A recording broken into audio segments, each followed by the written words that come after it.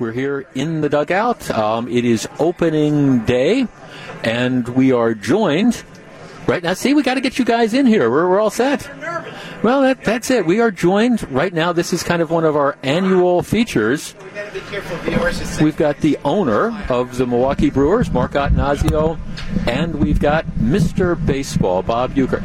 Bob, I was just saying, you know, we know who really rates. Mark's been down here for 20 minutes waiting to go on the air. You just kind of wander in here, you know? I was in the trainer's room making sure that everybody was all right before the start of Game 1 today. No, I'm all set to go now, Jeff. I didn't know you guys were out here. hey, I got to tell you, what's this thing about being bit by a spider? I mean, you know, well, only he was Bob there, Uecker. and I was hungry, and I bit him. And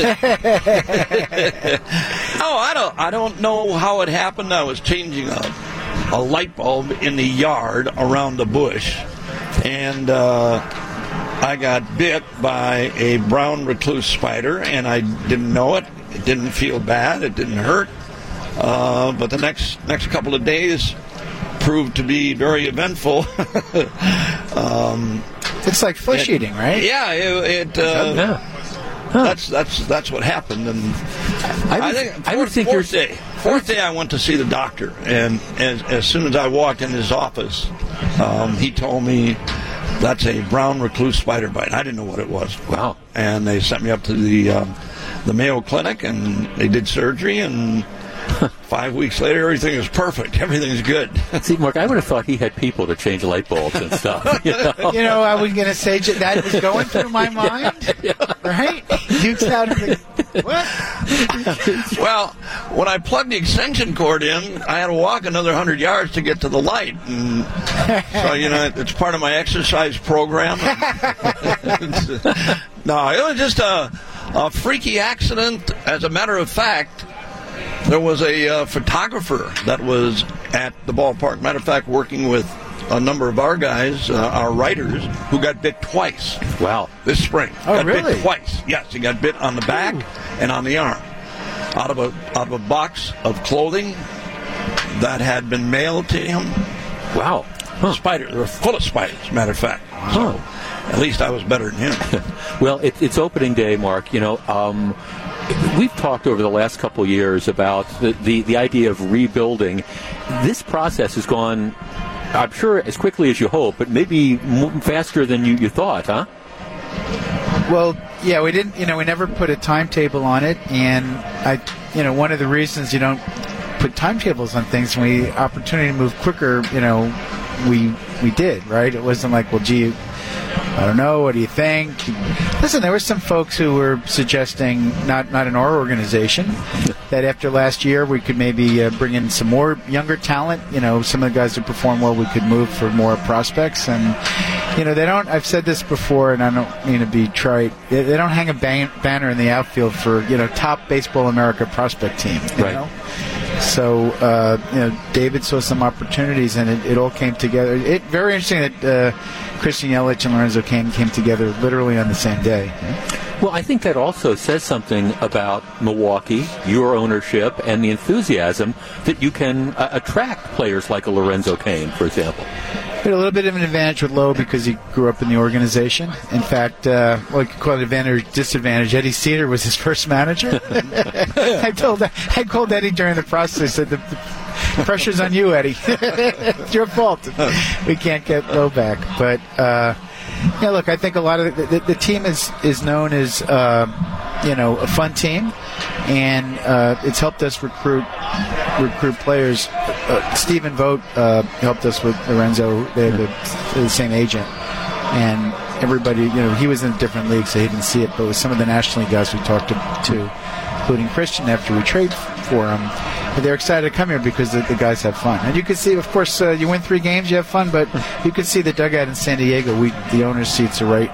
You can look in the dugout. These guys are having fun during the game. Well, you know, the other thing that just strikes me as being an outsider is what a decent bunch of guys these are. I mean, these are good young players with some seasoned veterans who just seem to be enjoying themselves. And the guy that Mark talked about just a moment ago, Christian Yelich, the first time, I mean, I knew him before, and the first opportunity I had was at the On Deck event, and he was on the airplane when Mark brought us all up to Milwaukee for the event. and sitting there for 3.5 hours.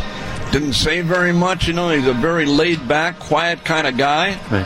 And the event, same thing. He had a great time at the event. Now we get on the airplane to go back, and he's the same guy that we brought up there, not talking very much, very low-key kind of a guy. But one of those guys that you take a liking to right away, not only because he's good at what he does, for one thing. He's a heck of a player. He's got speed. He can run. He hits with power. He's going to hit for average. But he's a guy that looks like he really, really enjoys the game and enjoys coming here. I mean, our clubhouse that they put together here, talking about David and Matt and Mark, I don't think there's, I don't think you have room to tolerate people who are bad guys. Because I don't care if they're a good player or not, if they're a bad person, they have enough people here where you don't have to put up with that kind of stuff.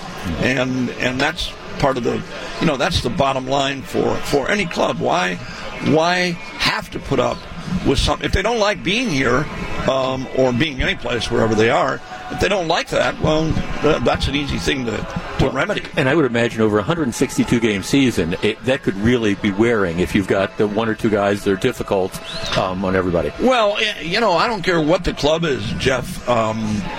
Every day is not a great day throughout the course of a 162-game season, or even going into spring training. I mean, the spring training part of it, a lot of guys didn't know where they were going, right? A lot of guys had a chance to be here, and up until the last day, those were all sweat days for these guys. Not so much for the player itself, but for the family. I mean, you don't know where your family going, your kids going. You don't know where they're going. Yeah, some of the wives, they're packing literally for 2 different destinations. Yep. And that's part of the game that the fans don't all see, that we will see travel with the club. Well, Mark, I was reading Baseball Prospectus, about like 600 pages, and they were doing the segment on the Brewers, and they said last year when you addressed the team at spring training, it kind of described you as this owner who really, low key but really, really wants to win, and it said, well, you had a very sort of terse message to the team where you essentially said, don't screw this up, except you didn't use that word. This TMJ now. Yeah, this isn't cable. Yeah, you didn't use. So I was kind of wondering. I mean, what was your message this year to the team?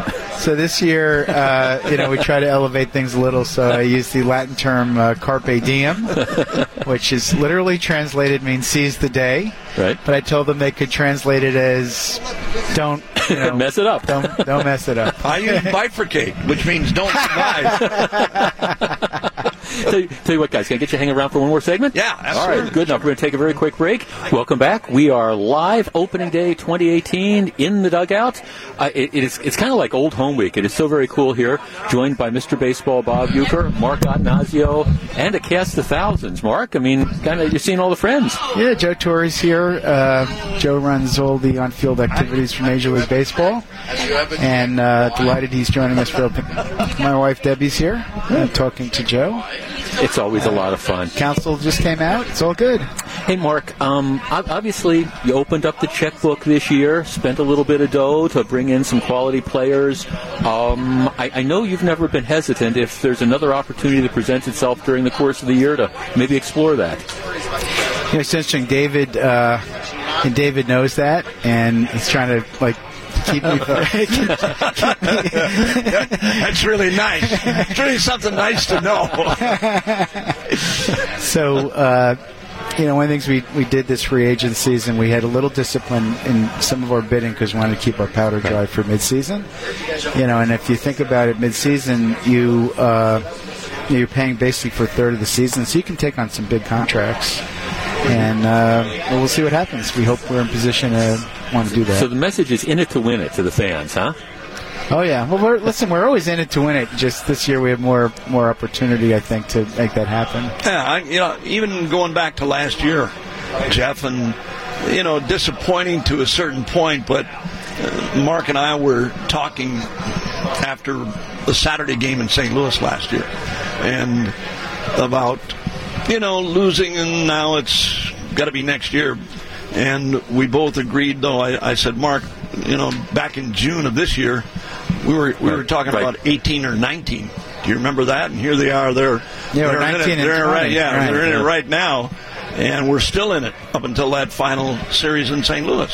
So I mean, you can never be disappointed in what happened last year, but certainly now with the changes that have been made and watching Craig, maneuver and try to keep everybody happy for one thing. That's the other thing. But to watch all of this stuff happen, each and every day. Here we are, home opener now, and there's going to be a lot of changes. And the game, the game of baseball has really changed. Not the game itself, but the way we play the game today is all different. I mean, the way we play defenses, the way we switch it. It's not like years ago where all of that stuff, innings pitched, that was predicated your contract, right? Right. So you work 275 innings, 300 innings. That's what those guys did way back when. And guys that played 54 games at that time, you played every game of the year. You didn't want a day off. That's not the way we play the game anymore today. It's totally different. Where if you got a veteran player, maybe you got to give him a little time off once in a while. Some guys don't want time off. I remember Prince Fielder. Ken Maka told me one day that he was going to give Prince a day off. I said, "Did you tell him?" He said, "Not yet." I said, "Don't, because you might lose your head." And he played. Prince didn't want to. We were up one game like 10-2, and Maka wanted. Prince didn't want to come out. Really? Yeah. No. Hey, speaking of changes, one of the things they've done in an effort to potentially speed up the game, mound visits. How do you feel about that, Mr. Uecker? There's so many other things. Why were the games not as long years ago? They did the same stuff. They went out to the mound and did all the things that they do now. We did that a long time ago, but the games didn't last this long. I don't know why. I think it's a good idea to a certain extent. Right. But when catchers, everybody today is fearful, Jeff, that you're picking up the signs. As soon as you get a runner at second base, they're getting the signs, right? So you're going to walk out there and change the signs, do whatever you have to do. That's part of the delay time. Right. Right. And was doing that. What's different, though, now with video cameras for replay in the clubhouse, the concern is that somebody's in the clubhouse watching. Right. And then you got a Apple Watch, and you can send a signal, and so they're would teams really do that, Mark? No, we I mean, it's... No. Come on. But you know what, Jeff? It's so easy. There's only so many signs you can use, right? I mean, there's only so many signs you can use for a pitcher. Otherwise, a guy's going to get confused. I mean, you give him too many signs to think about. I mean, it's awful. It really is. And then you get confused yourself. The catcher, I mean, you're to that point. What did I put down? You realize you're being photobombed by Mr. Torrey there. Yeah. He's the best. We were roommates. The catching tandem back in Atlanta. Who's the guy? The Pirates had a guy, Smokey Burgess. He put his fingers actually touched the dirt. Everybody in the ballpark could see the signs he was putting down. There could be 7 guys at second base. He was still using one sign. Right? Remember Smokey Burgess? But that's the way it was back then. And today's game, I'm glad I'm not playing today where we have this 4-finger rule, 4 and the guy goes to first base. It would be my turn to hit and the manager will hold up 3. He'll just stay here, strike out. On that note, gentlemen, I look forward to this every year. It's always a pleasure. Bob Uecker, Mark Attanasio, have a great year, guys. I think it's going to be super. Thanks, Jeff. Thank you.